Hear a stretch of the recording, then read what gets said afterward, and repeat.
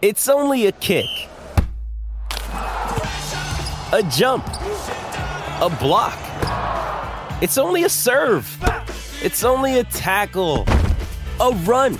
It's only for the fans. After all, it's only pressure. You got this. Adidas.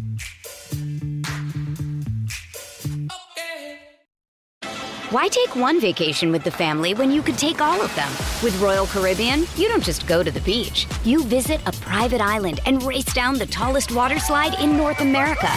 You don't just go for a road trip. You ATV and zip line through the jungle. You don't just go somewhere new. You rappel down waterfalls and discover ancient temples. Because this isn't just any vacation. This is all the vacations.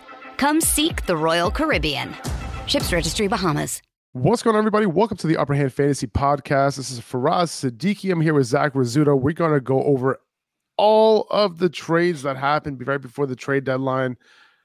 That was an exciting one, man. I didn't expect that many trades to go down because usually when it comes to the NFL trade deadline, it doesn't get too crazy. It usually doesn't get too crazy. Yeah, it's like, maybe one or two guys get moved, and it's usually no big names, right?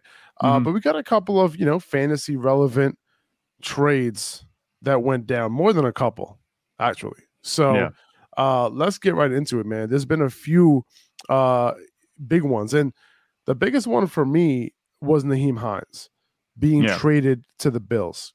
Nyheim Hines, he's one of the best pass catchers in the NFL, right? And he's going to one of the league's best offenses now. And the Bills have been trying to get their guy for a while now, right? They drafted Devin Singletary in the third round in 2019. They drafted Zach Moss in the third round in 2020. And then they specifically started to go after pass catching running backs, right? They started to get more pass heavy, right? And that's pretty much what they wanted to do. So they then tried to sign Chase Edmonds. Believe it or not, if you remember last offseason when he was a free agent, he ended up signing with Miami. Apparently, they were very close to signing a deal. All right. They literally had J.D. McKissick locked in until McKissick changed his mind last minute in free agency himself. And then they drafted James Cook. And all three of those guys were pass catching specialists. And then they were in the running to get Christian McCaffrey. So what does all of this tell you about Devin Singletary? That he's not their answer in the receiving game, right? And if you look at Singletary's work this season, he's had more than 10 carries only 3 times, and he's third in the NFL in routes run per game. And if you look at his efficiency, right, there's 19 running backs who had at least 25 targets this year, and he has 0.98 yards per route run on the season, and that's tied for second to last. And when you look at last year, he was last in yards per route run among qualified running backs. So you look at what Nyheim Hines did, over his whole career, he's been a very efficient pass catcher. This year, 5th among qualifying running backs with 1.88 yards per route run. That's only behind Alvin Kamara, Antonio Gibson, who's a former wide receiver, Breece Hall, Christian McCaffrey, and Austin Eckler.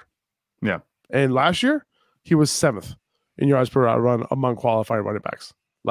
Last season, right? So, it doesn't seem like James Cook is all the way ready based on this move. Like they're in a Super Bowl window right now, right? They're trying to go all in and win this year. I'm not so worried about James Cook in terms of like dynasty, but I think in terms of a Super Bowl window, I think that Hines is going to help him do that. And my assumption is that he is going to be running a ton of routes for Josh Allen, and I think he could potentially see 5 to 7 targets a game, in addition to maybe a few carries on the ground. And I think he's going to end up as a potential PPR RB2 with upside on the Bills.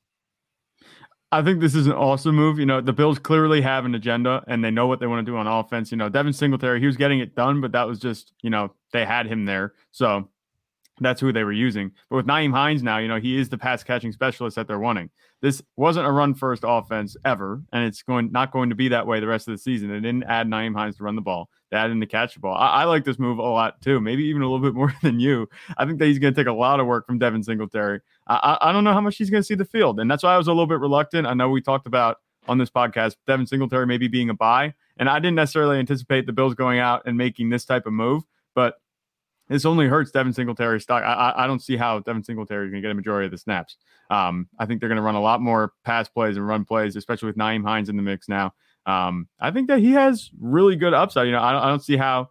I think that he might be a solid RB2 upside. And his floor should be safe because of his receiving work. Much more so than Devin Singletary, who's probably going to be getting early down work. Maybe if he can hold on to that, it's still just going to be majority of runs for him. They've been telegraphing. It seemed obvious, especially like you said with the guys they were pursuing between Antonio Gibson and J.D. McKissic and other guys that they wanted to get a pass catching back. They finally have it, and I think they're going to use him.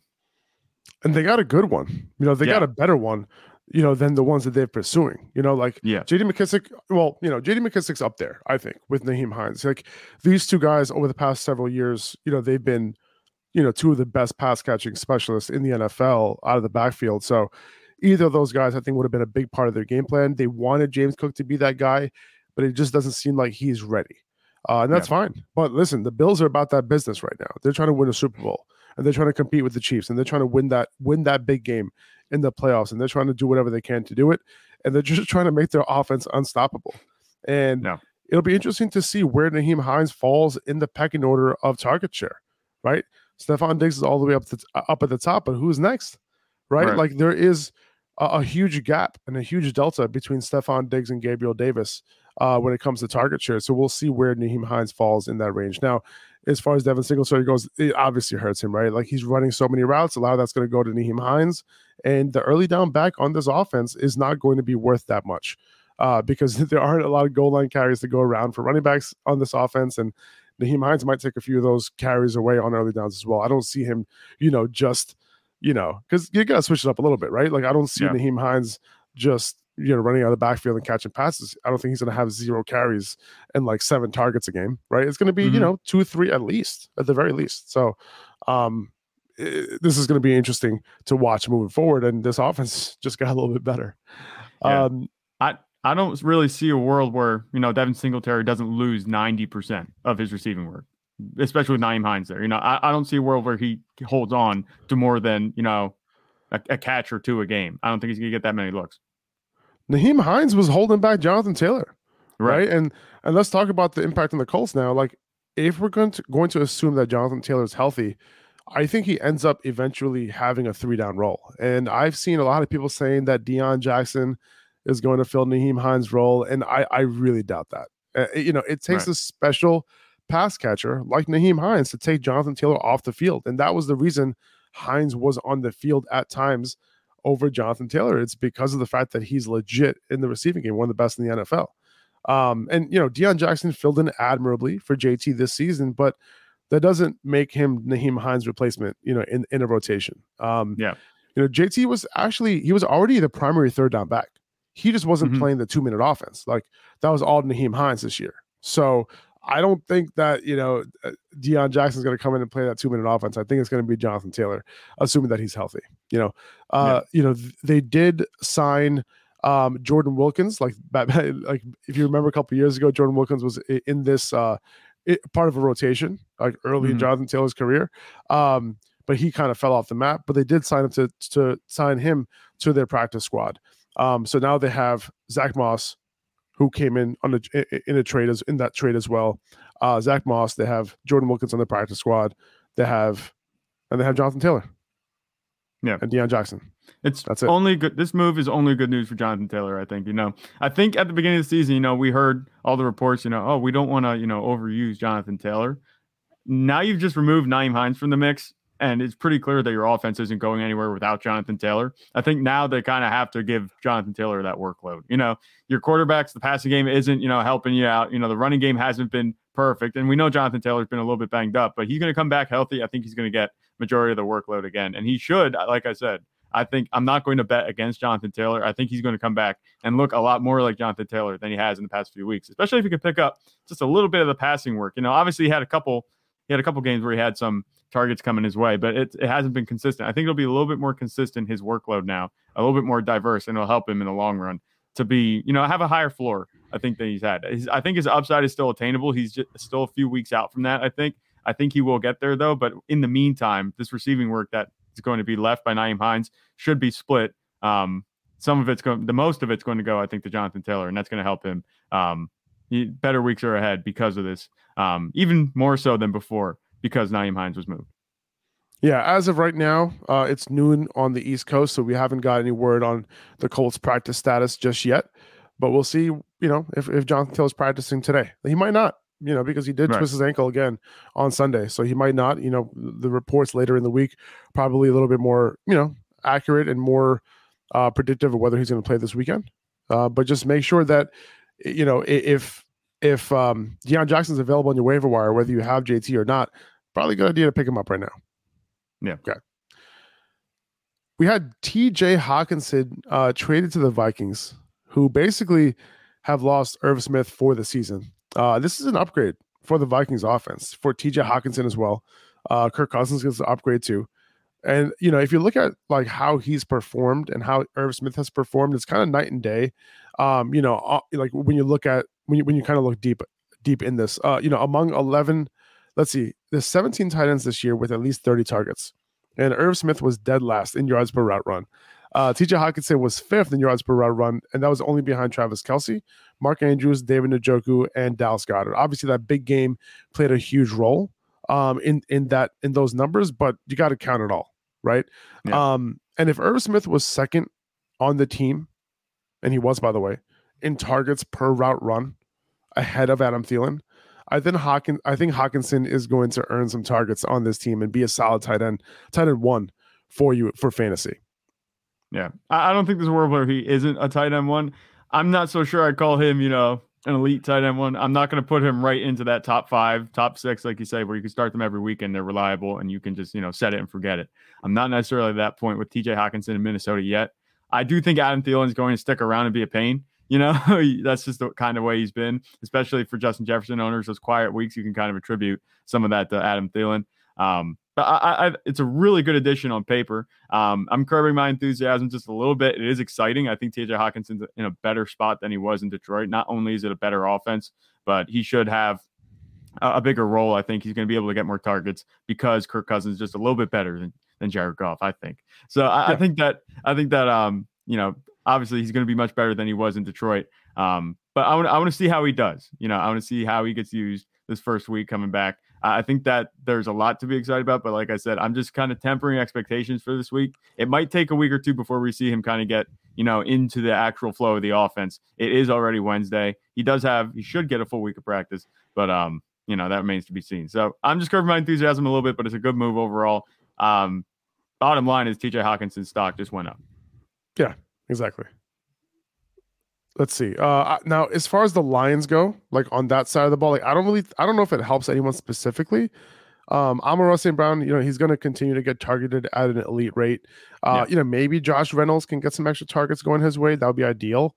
To have the targets just like more concentrated between like Amon-Ra and Josh Reynolds, but we'll see, right? The next tight ends to step up are Brock Wright, followed by James Mitchell. Mitchell's more intriguing to me, but Brock Wright is likely, to get the first crack at the job to replace Hawkinson. Like for fantasy right now, I'm not really interested in either of them, but we should keep an eye on what the route participation looks like in this first week without Hawkinson. Are they sharing the role, or is one guy getting it all?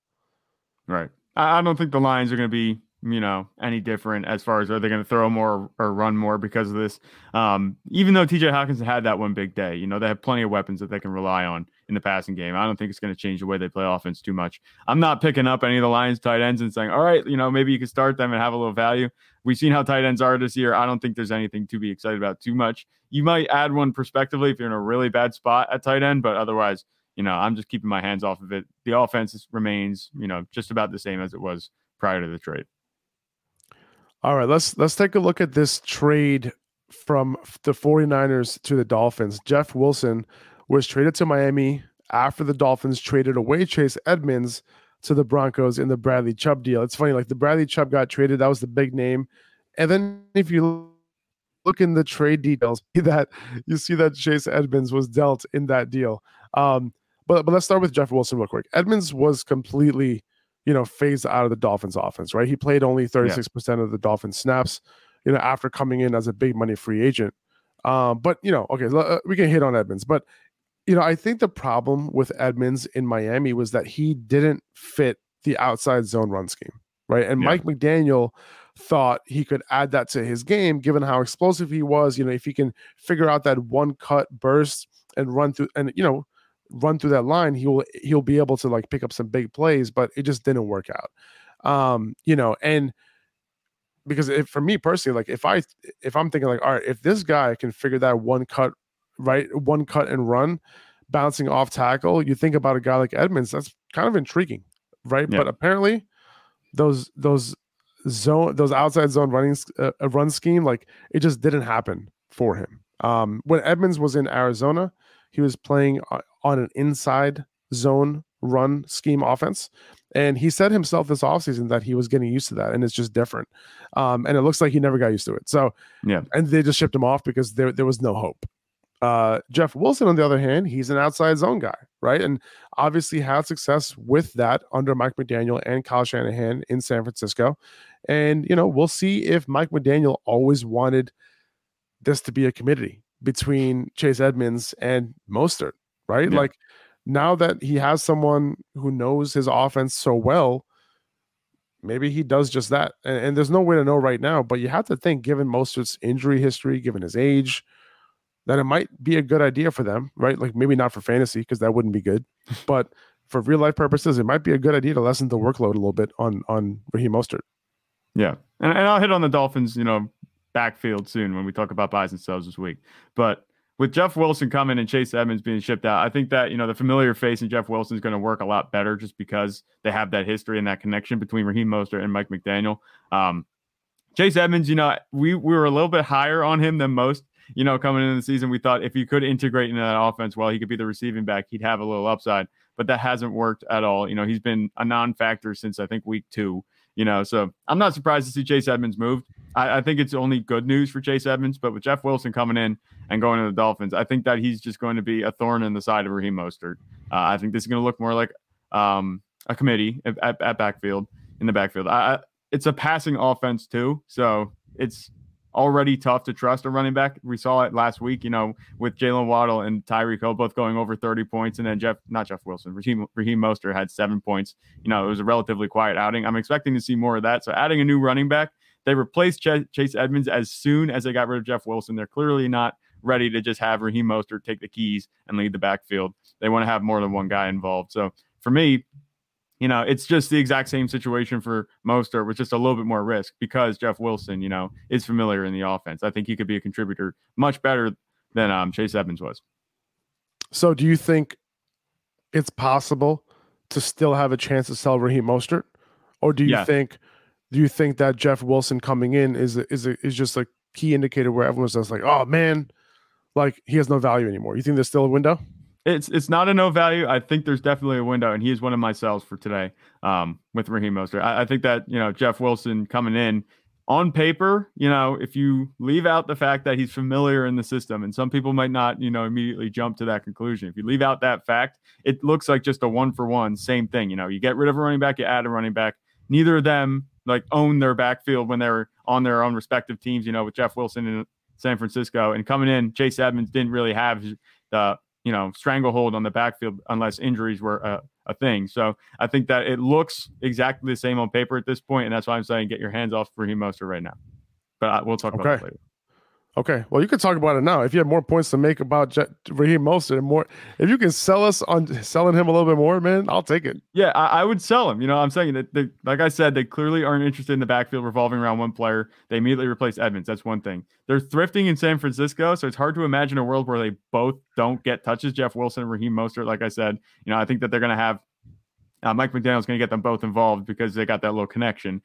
Chase Edmonds, they brought Chase Edmonds in, like you said. I think they had high hopes for what he could be in Mike McDaniel's offense, but they figured out that really wasn't working. Like a few weeks in, that he wasn't really fitting the offense. That's why we saw Raheem Mostert get more touches. And then the same thing, with, like I said, the passing offense. Why would they, start running the ball and become a run-heavy team? They're not going to do that. If they're throwing the ball, Raheem Mostert isn't really the guy to be doing that. I think Jeff Wilson's a step down in terms of receiving ability from Chase Edmonds. I think they have two similar running backs now, so I'm not sure how much we're going to see the pass game in the backfield. But that's just bad news for both of them. If they're on the ground, in the ground game, I don't see any of these guys eclipsing, 70 yards on a regular basis. I think we're looking at more like 30, 40 yards complementary to help just complement the passing offense. That's going to be driving the offense. That makes sense. Now, when you look at Chase Edmonds' fit in Denver, the Broncos are also an outside zone run scheme. Yeah. So I'm not sure if it's going to work out there either. However, he is apparently being brought in as the passing down guy. Okay. And, the one thing that Edmonds does have an upper hand on is the fact that a couple things, right? Melvin Gordon was in the doghouse earlier this year. Mm-hmm. Okay. His head coach was talking about, he's going to start. And then Latavius Murray ends up getting more carries than him that game. Right. Mm-hmm. And Latavius Murray's Latavius Murray, right? Like not a whole lot of competition here for Chase Edmonds. Okay. We could see him enter that rotation. We could on early downs even. We could see him play over Latavius Murray at some point with Melvin Gordon being the primary 1A, like bigger back. It's possible. We might see a Melvin Gordon, Chase Edmonds 1A, 1B situation at some point. Yeah. The reason why I think Edmonds is a little bit of a winner, because like the dude, he had zero fantasy value. He was done. Like this year, like it was a lost year for him if he stayed in Miami. Like if Raheem Mostert stayed healthy the entire year, who knows if Chase Edmonds would have been the guy even if Mostert went down, to be honest, because they were trying other backs out, right? And they kind of knew that like, hey, if Mostert ends up getting hurt, we can't have Edmonds as our lead guy. It wasn't going to work out, right? So we'll see what happens in Denver. It's not a scheme fit, but these two other running backs ahead of him, they have their own issues. And Edmonds could potentially, overcome like his own issues because of the other running backs they have on their roster. It looks crowded, but it might not be as bad as it looks. Right. And you say about it looking crowded, it's true. But what Chase Edmonds has working for him is he's bringing something they don't already have to the offense. In the offense to the offense. And that's the pass catching ability. Latavius Murray is not a pass catcher. Melvin Gordon, he was a pass catcher back in the day, but he's just been struggling recently. And it doesn't seem like they're too, enamored with the idea of keeping him as, a clear cut RB1, giving him the majority of the carries. They've been mixing it up a little bit. Chase Edmonds, he adds a dimension to the offense. Like I said, the passing game, it'll almost give Russell Wilson a safety valve, maybe that he didn't have before. And I think he's the most explosive of the three right now that we're talking about, the big three. It's going to be Melvin Gordon, Latavius Murray, and Chase Edmonds. He's the most explosive of those three in the backfield. So if Russell Wilson's going to be checking it down, might as well get it to somebody who's going to be able to run after the catch. I think this is a good add for the Broncos offense. And I think that, he could carve himself out a nice role to the point where it might not be the role that we want him to have in Miami, where he gets like 10 carries and like some targets in the game, but he might be a safe enough floor player because of the receiving workload that I think he's going to get. The offense has not been that good throwing downfield, and Chase Edmonds could be the beneficiary, just catching passes out of the backfield. It is possible for sure. Now, and then, with Jeff Wilson getting traded, Elijah Mitchell remains the clear handcuff to Christian McCaffrey when he's healthy, when he becomes healthy, right? Right. Well, I definitely want to, because, you never know. If Christian McCaffrey were to ever get hurt, you never know. Elijah Mitchell might have been sharing the load a little bit with Jeff Wilson, given how well he's been playing this year. Right. Hey, it's Kaylee Cuoco for Priceline. Ready to go to your happy place for a happy price? Well, why didn't you say so? Just download the Priceline app right now and save up to 60% on hotels. So whether it's Cousin Kevin's Kazoo Concert in Kansas City, go Kevin, or Becky's Bachelorette Bash in Bermuda, you never have to miss a trip ever again. So download the Priceline app today. Your savings are waiting. Go to your happy place for a happy price. Go to your happy price, Priceline. Why take one vacation with the family when you could take all of them? With Royal Caribbean, you don't just go to the beach. You visit a private island and race down the tallest water slide in North America. You don't just go for a road trip. You ATV and zip line through the jungle. You don't just go somewhere new.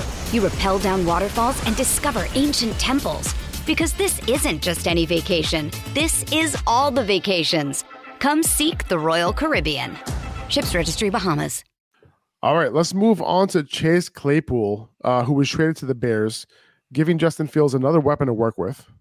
Now, you have to upgrade Fields, right? Yeah. Because he literally had no one to throw to outside of Darnell Mooney. I don't think Claypool was worth a second-round pick, no. But I'll say this. But I think it's worth giving Fields, more to work with, right? Whoever it is, just to help him in his progression that we're seeing right now, right? He's improving, right? And at this moment, to give him another weapon right now, in this moment that Justin Fields is going through, I think it's a good move. You know what I'm saying? And I think he can continue to improve right now. And you can only go so far and do so much without a couple of solid weapons, right? His ceiling was capped, right? And I hope, as a result of this trade, the Bears start to let Fields drop back more. Over the past 5 weeks, he's averaging less than 23 pass attempts per game. Over those games, he's dropped back 163 times, which is 16th in the NFL. So that's not bad, right? Yeah. And that might even go up a little bit more with this news. Now, as far as Claypool's value, even with a big, even with a little bit of an uptick in overall pass attempts, I don't think there will be enough to go around for him and Mooney. And I don't know if this is a hot take or not. I have no idea what people generally think about this, but I prefer Mooney. Because he's shown the ability to be efficient. He's shown the ability to command a large target share, command a large air yard share. He's a good wide receiver, and I just think he's a better wide receiver than Chase Claypool. He's been able to put up production in a terrible pass environment, right? Passing environment, right? This season and even last season, to be honest with you. And Claypool has not shown that ability himself. Right. But I do find it kind of funny though, just to kind of bring this up, that Chase Claypool did in fact announce his replacement at the draft. Yeah, that is funny. When he went up to the podium, and announced that the Steelers were drafting George Pickens, and everyone at that moment was like, "This dude is literally announcing his replacement," and that's literally what happened. But it's just how it goes. But his replacement, this trade is great for him. It's great for George Pickens. It's great for Deontay Johnson. It's great for Pat Freiermuth. Because Claypool, he was getting a decent number of targets per game, 5, 6, 7, 8 targets a game. And those targets need to go somewhere. And now it's probably going to be a lot more tightly distributed between those three guys. So the Steelers receivers, I think, are, getting a little nice win here with Claypool moving on to Chicago. But what are your overall, that was a lot. Sorry, Zach, but no, you're good. What are your overall thoughts of this trade? I think Chase Claypool has a chance to be a lot better than, you just described. I'm not saying that he's going to be a wide receiver 1, or I'm not saying he's going to be a high-end wide receiver 2, or even a wide receiver 2, but I think he has a chance to be a lot better on the Bears than he was on the Steelers. He was competing with some very good receivers. George Pickens is nothing to sneeze at. It's clear that Kenny Pickett, had a connection with him. And we know Deontay Johnson, he commands targets, and he's a good receiver. He gets that target share every week, regardless of whether they're winning or they're losing. That's just how Deontay Johnson is. And Pat Freiermuth was, having a quiet breakout season. Obviously, you can call it a breakout because the tight end landscape is just so barren. But, he was also showing a little connection, too, with Kenny Pickett. And the quarterback situation was bad in Pittsburgh. He goes to still a questionable, at this point, quarterback situation in Chicago. But with Justin Fields, it seems like he's more on the upswing. And there's not that much competition when you look at it. It might look like a crowded room. You see the guys that he's been throwing to, Dante Pettis and Equanimeous St. Brown, and we know that Darnell Mooney's there. Cole Kmet just scored his first touchdown since 2020 last week. That's not going to keep happening, so you don't have to worry about him. So, but when you look at it, I think Chase Claypool is better than everybody except maybe, like you said, Darnell Mooney. So this is a nice wide receiver 2 addition to the Bears offense. He's a big receiver, which the Bears don't really have, even though Equanimeous St. Brown, he's a little bit taller than most of them, but it adds a new dimension to this passing attack, I think, that the Bears haven't had. He's a solid overall receiver, so just a new target and a new toy for Justin Fields to play with at a good time, too, with him coming off his best offensive performance. I think this could be a nice addition. He could quietly have some good games and provide some value as a wide receiver 3 and a really nice flex play, I think, on a week-to-week basis. So I actually like this move, even though the Steelers, may have received a little bit more than they should have in return. They probably, how do you think that phone call went when they were talking about facilitating this trade? They're like, yeah, he's a talented receiver. Our quarterback situation sucks, though. He'd probably be good with Justin Fields. He's like, just sell him on that. Remember that 4-touchdown game? Remember that 4-touchdown game in 2020? I'm sure Mike Tomlin, he probably muted the phone and looked at everybody in the room and said, they're offering us a 2nd-round pick. Yeah. And then we're just like, take it. Right. You unmuted it. All right, you got yourself a deal. Yeah. It's close. It's close, he goes. It's close. You know, we think he might be worth more, but we will take it. We'll do you a solid here because neither of us are going anywhere this year. I do the same thing in fantasy football trades. Like when I offer a trade and it gets accepted, and I have a feeling that I really like won that deal. Yeah. I still like, even though after they accepted it, like I try to make them like reassured, and I'll like send over a text or something. I'll be like, "Hey, great deal, man. Great deal. You know, it's just one of those things. I need a receiver." So my favorite line. Hopefully this works out. Hopefully it works out. Hopefully it works out. Hopefully they score. Yeah. All right. So moving on to, I wanted to talk. Okay. So you like Claypool a little bit more. Okay. Yeah. That's good. I like it more for the offense and Justin Fields and, this offense to continue to move. But okay. I can see that. I mean, Claypool has had his games. He could potentially have a few games, this year, on that offense, maybe being more of a focal point, right, for that offense. And we'll see. Like I would bet on Mooney to maintain target share and air yard share and all of that. Yep. But it's possible that I wonder where Claypool plays. He was playing the slot for the Steelers. Like I would assume he'll play on the outside, but maybe they go to 11. Yeah, maybe he'll go 11 personnel and play out of the slot. But we'll see. We'll see. He hasn't had so much success on the outside, but we'll see what they choose to do in Chicago moving forward. I wanted to touch on Calvin Ridley real quick. He was traded to the Jaguars, obviously still suspended for the rest of this year. And this move definitely helps Trevor Lawrence, right, next year with Calvin Ridley, Christian Kirk, Zay Jones, right? He'll have a solid wide receiver core, assuming all those guys are still there, assuming those guys are healthy, and assuming Calvin Ridley gets reinstated because he still has to wait on that and, get Roger Goodell's blessing. But nice little upgrade for Lawrence in Dynasty. Yeah, in Dynasty, I think that's definitely how it's going to go.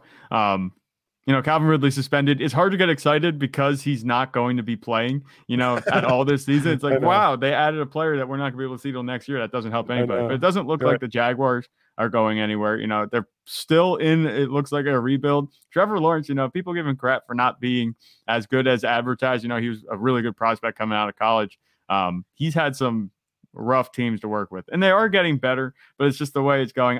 We still got to give him a chance. I think that next season with Calvin Ridley, things are going to be a lot easier for Trevor Lawrence moving forward. That's the biggest upgrade. I'm not sure what Calvin Ridley's going to do. We haven't seen him. He's been out of football for a long time, almost like Michael Thomas-esque amount of time. So we'll see how he looks coming back in an offense that isn't really that good. But unless we see major steps taken, I'm not going to be able to project anything for next season. But this could be good. I think Calvin Ridley, I don't know, his fantasy value at this point, I think it's about the same.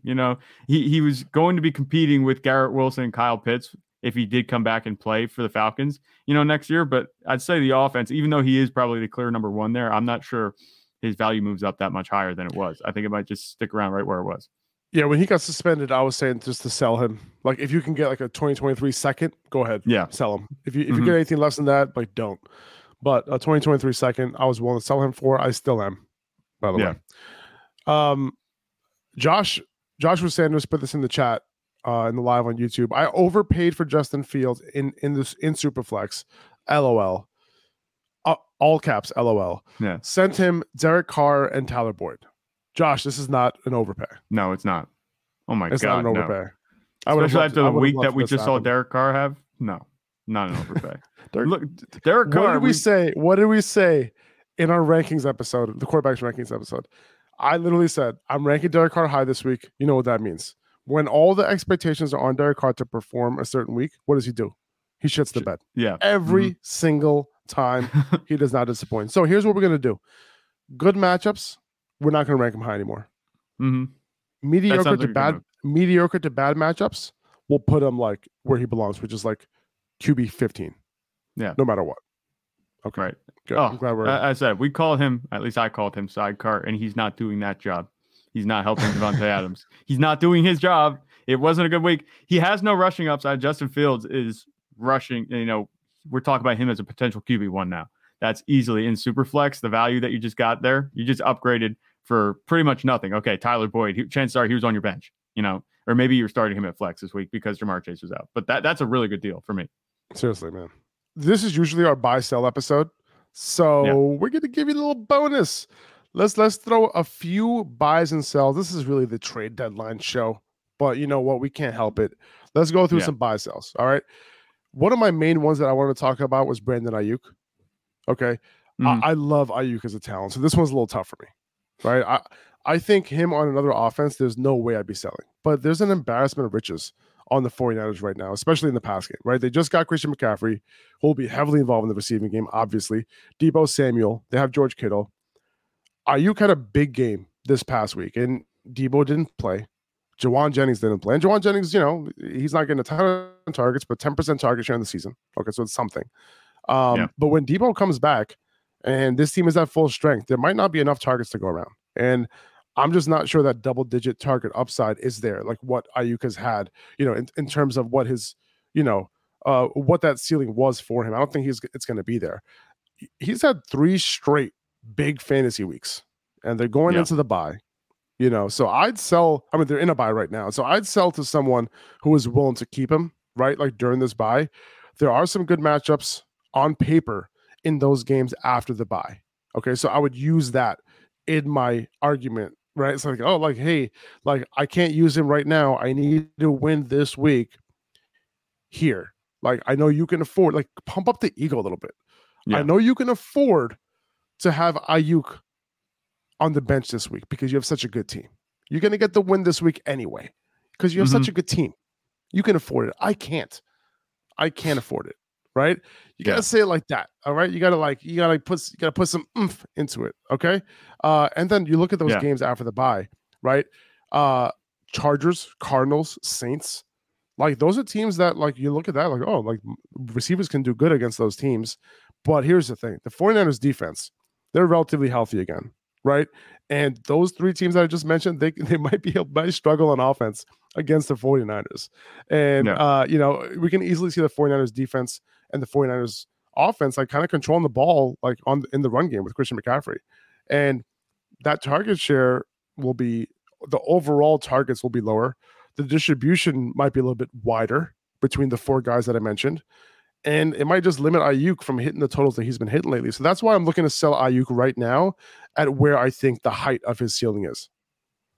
Yeah, I think this is a really good analysis, even though, you know, I've liked what I've seen from Brandon Ayuk, definitely. And he looks, the talent, you know, it looks like he's, you know, finally breaking out and having that role. But like you said, the number of weapons in this offense is ridiculous. And on a team with a defense as good as the Niners, you know, are they really going to be in game scripts where they're going to have to throw the ball? If they're throwing the ball, chances are it's going to be Christian McCaffrey out of the backfield or, you know, nice safe routes with George Kittle or, you know, Deebo Samuel will be doing, you know, running and passing work and receiving work.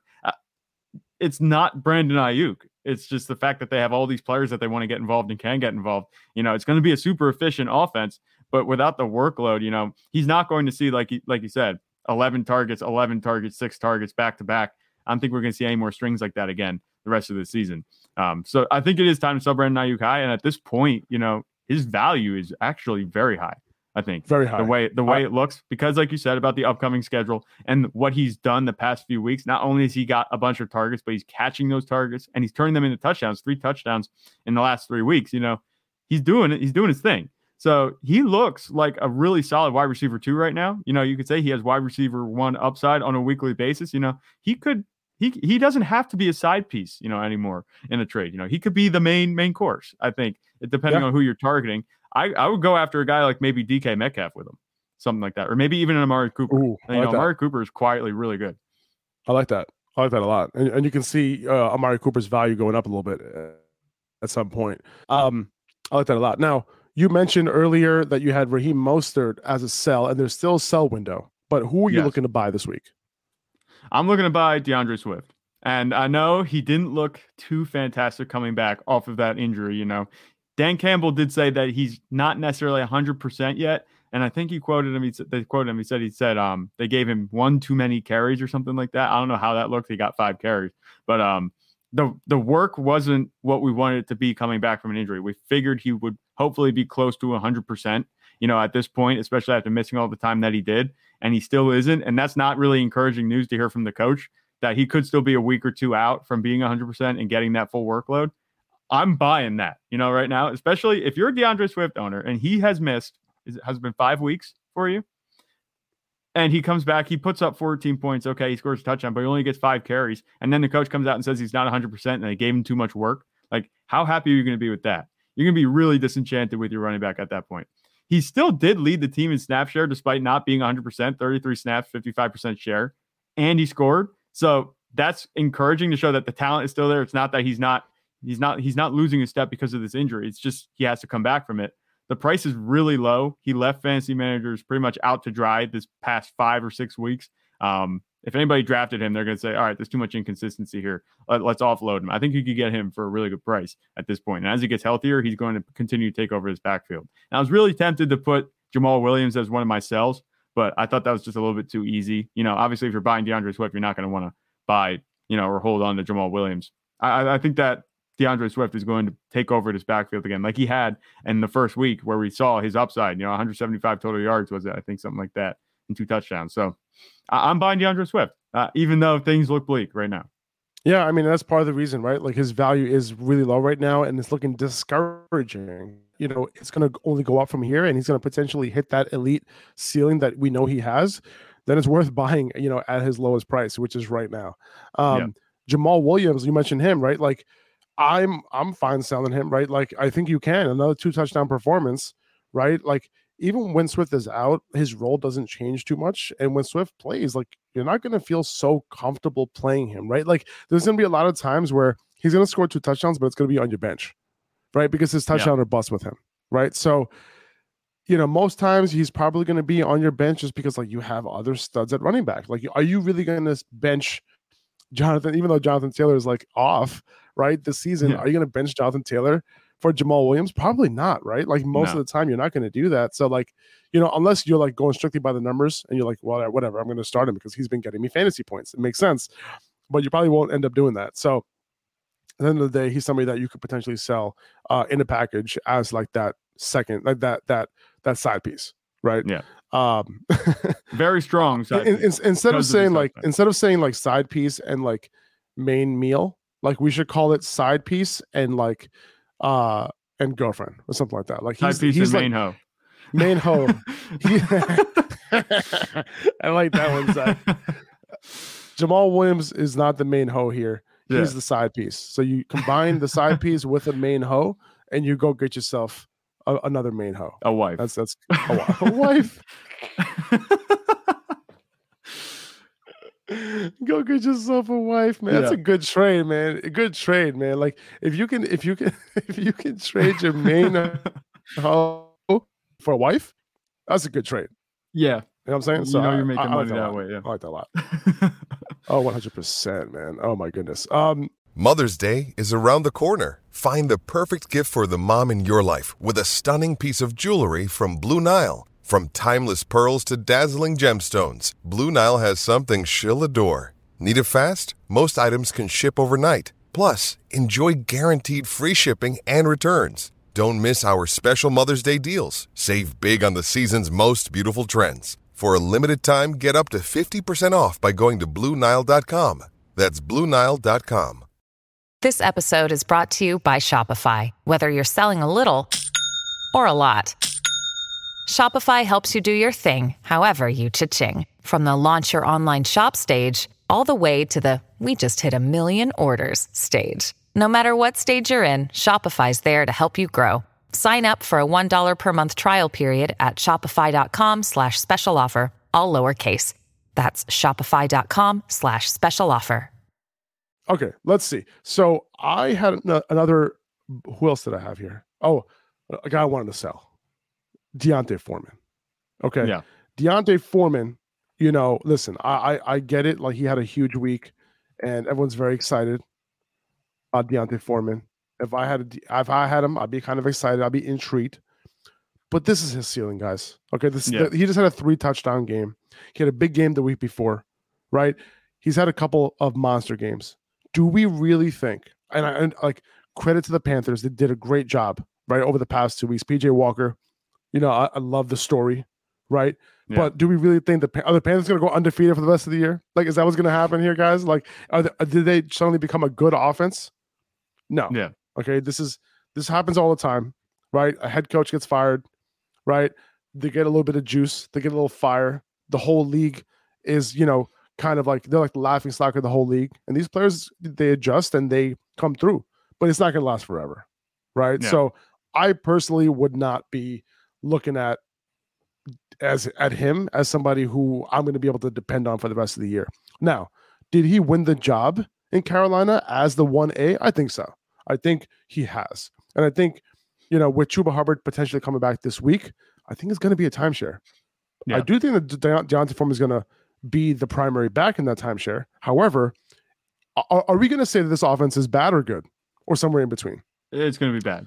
It's going to be bad. Okay, we know what we saw over the past couple of weeks. Like it was solid, but this is not what's going to happen every week, guys. Okay, so D'Onta Foreman, even though he's the 1A, even though you think you got something on your bench, the way I look at it is like I still got something on my bench. I got a very valuable asset right now that I could use to.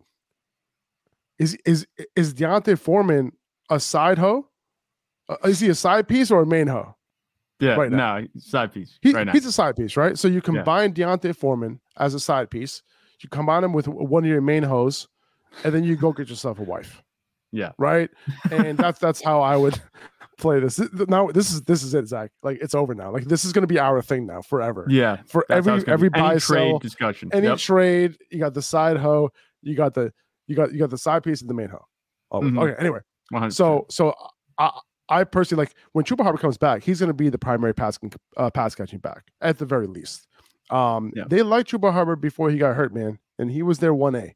Okay, so I don't think he's just going to be thrown to the side. I really don't. I think he's going to be involved. So 3 touchdown performances aren't going to happen that much, especially on this offense. So if I can sell him now while his value is very, very high, where people are actually thinking that he could be their RB2 for the rest of the season, like I would take advantage of that right now. Absolutely. D'Onta Foreman, he gifted you this, sell window.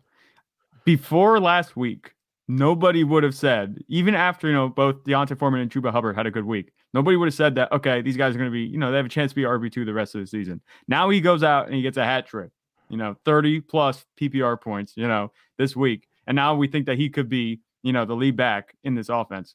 First of all, the offense is not going to put up 34 points, like you said.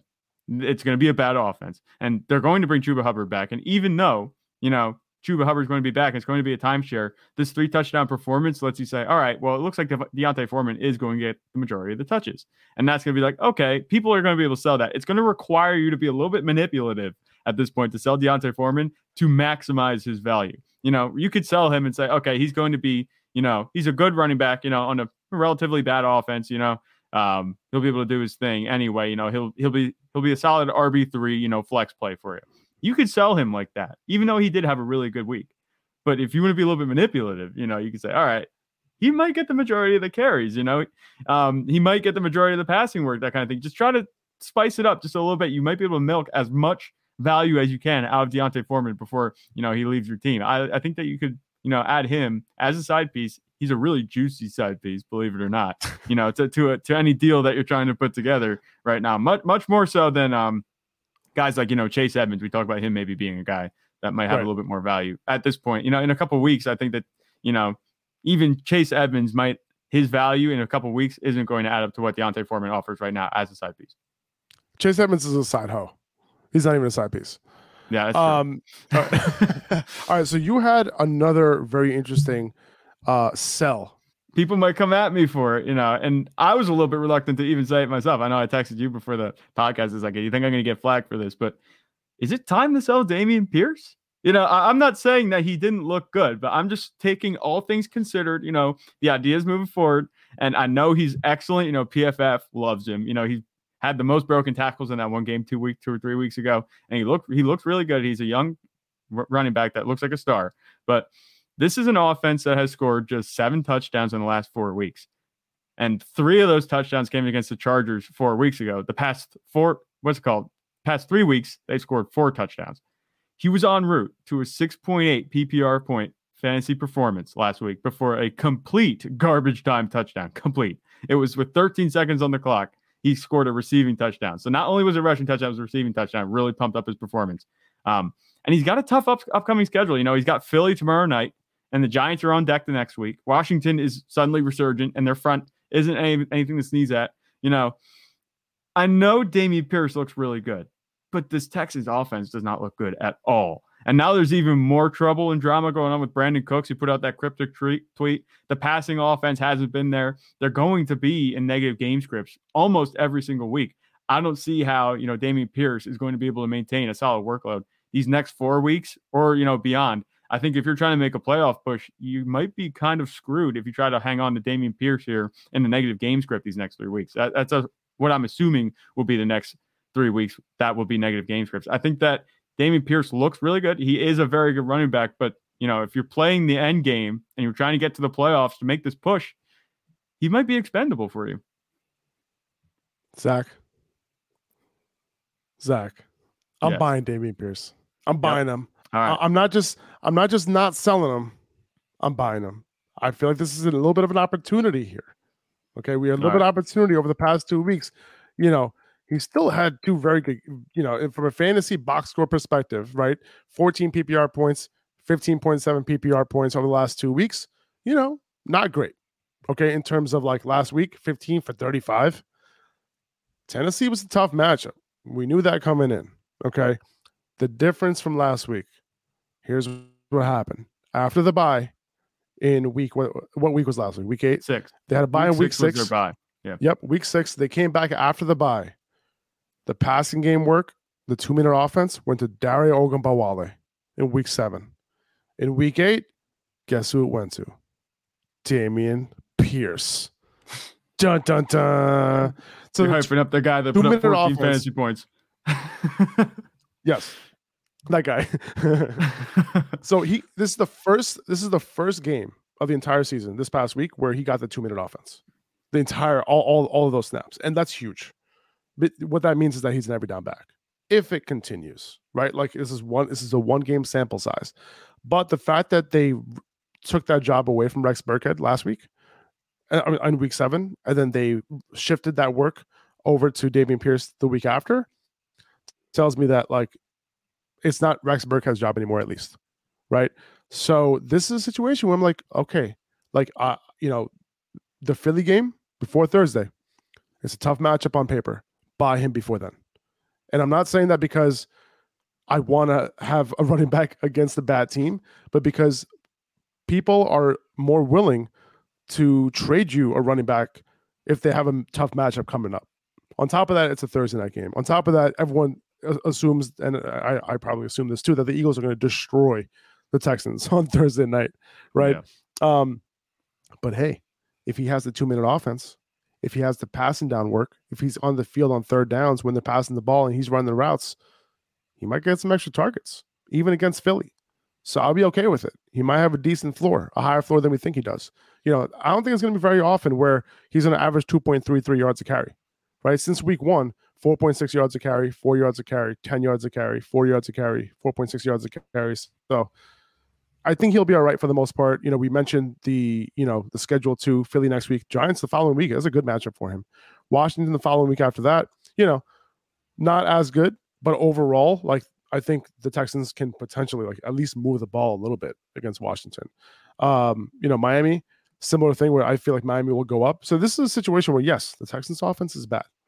However, if he's going to get that passing down work, if he's going to get the 2-minute work, his value just went up. Does that make sense? Yeah, I hear you. And you have valid points. I think my points are pretty valid too. And the way I'm looking at it is I'm looking at more, it's not so much in a vacuum, just looking at the matchups. I'm looking at it, your team moving forward. If you're like me in one of my leagues, I'm 3-5. I have Dameon Pierce. I might be looking to sell him because, like I said, these next few games are games you're going to need to win. And this stretch run, it's going to be tough for Dameon Pierce, I think. Even though you said he does have a nice floor, maybe if he gets that 2-minute work. It's the first week that it happens, so I want to see if that sticks. But I'm happier, selling. His value is still high right now. If he didn't score that touchdown last week, it would be a little bit lower. But he's kind of masking the fact that, Texans offense is really bad by producing still, despite that in fantasy. So his value is still very high. You don't want to call. I don't think he's an RB1, but I think he's a solid RB2. And that you could get really good return for him if you pair him with somebody like a Tyler Boyd. You could go get yourself a nice starting running back. I think a low-end RB1, maybe a guy like Leonard Fournette, even at this point. And I know I'm higher on Leonard Fournette than maybe you are, but I'd be looking at that type of deal. Guess who I'm trading Leonard Fournette for? I'm trading Leonard Fournette 1-for-1 with Dameon Pierce. Really? I'm buying. Okay. Yeah. That's I'm interesting. I'm buying Dameon Pierce 1-for-1 with Leonard Fournette. We're polar opposites. I love it. I love it. This is exactly what we're looking for. So let's see. I didn't have like anybody else that this episode was really just about the trades, but a couple of guys that you might want to consider buying. Okay. Travis Etienne, obviously, it's his backfield. It might on paper on the surface maybe like, wait, what? Like, how can you buy him? It will not be a buy low. He only had one big game. It won't be a buy low. It's a buy high. It's not a buy low. It's a buy where like just assume if you're buying that he's going to continue to have the type of games that he had this past week, right? Where he only has like 1 25-point game on his game log right now. Everything else is like under 20. But just going forward, just assume that you're going to see like 20, 23, 25, 28. You know what I'm saying? Like that's what it's going to be from now on. And he's going to be impossible to buy, in a couple weeks. I don't think he's impossible to buy right now, where you can, buy him as a low end borderline RB1. Meanwhile, if his usage continues, he's going to be a solid, top 7 running back for the rest of the season. Right. Yeah. Let's see. Jonathan Taylor. Listen, man, I want to get your thoughts on Jonathan Taylor real quick. Just a quick thought on him. Obviously, we need to figure out like, what his health is looking right. Are you, and we talked about the trade, right? His trade value. We talked about his trade, his role in the trade, his value went up, assuming he's healthy. Right. Like people don't want anything to do with Jonathan Taylor right now. Like, I think that's the sentiment for the most part. So are you taking advantage of that? Just like how you're taking advantage of it with DeAndre Swift? Yep. 100%. And I've talked about a couple times on the podcast already with Jonathan Taylor. I'm not betting against him. I think he's going to get it right. He just has to get healthy. And I know we've been saying that for a couple of weeks. He missed time and he's kind of left you out to dry if you drafted him, especially, if you're looking back and you're looking at, you took Jonathan Taylor over Christian McCaffrey, things are looking bad. But I think Jonathan Taylor can get back to being Jonathan Taylor, especially now with Nyheim Hines out of the picture. Like I said, if any of that receiving work goes to Jonathan Taylor, it's only going to help solidify his floor. So I think that things should get back to normal with Jonathan Taylor. He should be back to, finishing inside the top 10 pretty safely these next few weeks. Just got to have him get healthy. And at this point, it doesn't look like the Colts are going to make the playoffs, but they're going to be contending in the games. They're going to be competitive, at least in games. So I think that, he's set up to succeed. I think even though things look bad right now, you could take advantage of that, get him at a relatively low price. He might not be the 53-point performance Jonathan Taylor of last season, but I think he can get back to being a really nice contributor for your team. A low-end RB1 at worst, I think, is what I have in the cards if things go how they should with his health. Yep. He's not practicing today. Okay. Right. So pick up Deion Jackson. If Deion Jackson, it's only Wednesday. Okay. It's possible that he ends up, practicing on Thursday, practicing on Friday. He plays. But just in case, I pick up Deion Jackson. We know what kind of big game he put up previously. It was a lot of it was because of the receiving game, obviously, and we don't know. We don't know if he's going to get targeted the same way, without Matt Ryan. However, it's worth picking him up and playing him if Jonathan Taylor misses this week, because he probably will get an every down role. Yeah. Especially without Nyheim Hines as well. Yeah. We kind of saw that, before this season, right? All right, let's see. Anybody else? Amon-Ra St. Brown, still very viable. We talked about him multiple times over the past couple of weeks. He had a very high target share in this game. Relatively low depth of target. He didn't, go crazy in this game. He didn't score a touchdown. So you still have a chance to buy him. You still have a top 6, 7, 8, fantasy wide receiver 1. Okay, just do it if you can. All right, one guy. You had one more buy or sell. Who'd you have? A buy, and I'm talking about T. Higgins.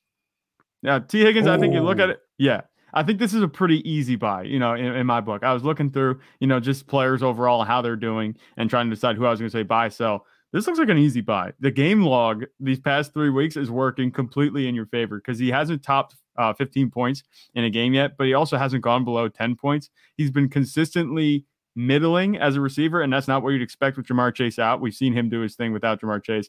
I think that T. Higgins, it was an uncharacteristic bad performance against Cleveland, and he still came out, with a respectable fantasy showing.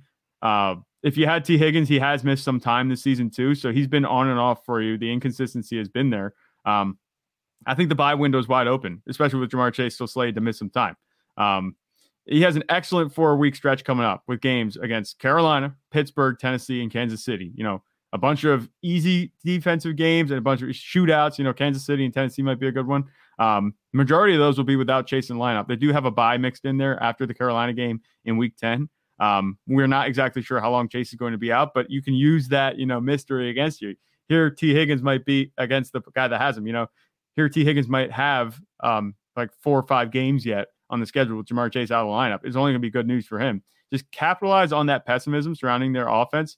I'm not sure what kind of deal I would make for it, but if I have DK Metcalf maybe and I want to upgrade, I would maybe shoot for T. Higgins, because we've seen Joe Burrow. He cooled off after 2 straight really good weeks, but I think they could get back to that. They've been a bit bipolar this season on offense. The Bengals have, so we'll see if that continues to be the trend. But those games where the Bengals offense looks right, the upside for these guys is through the roof. Cleveland was a tough matchup, to be honest with you. And, the hopes were there, but like, if he didn't have a good game on Monday night, I wasn't going to be surprised. And the fact that he didn't have an amazing game, I wasn't surprised, to be honest with you, because it was a tough matchup. And, Cleveland, is nothing to sneeze at, especially on the perimeter, right? They've been doing a good job against perimeter wide receivers and against the slot too. So neither of these guys were able to have a huge game. They have Carolina this week, which is a much better matchup.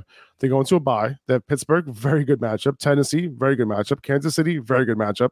So, like if Ja'Marr Chase is going to be out for the next several weeks, I think Higgins can come through for you pretty nicely. So yeah. I think that's a good call. I think we're going to end it here. That was a great episode, Zach. Yeah. Thanks to everybody who listened. Appreciate you guys. I hope this helped kind of breaking down all the trades, and hopefully you'll be able to make some moves. This week, before you go into week 9 officially tomorrow. Tomorrow we're going to be back with our quarterback and running back rankings. We're going to preview Thursday Night Football as well. All right, take it easy, guys. See you later. Peace.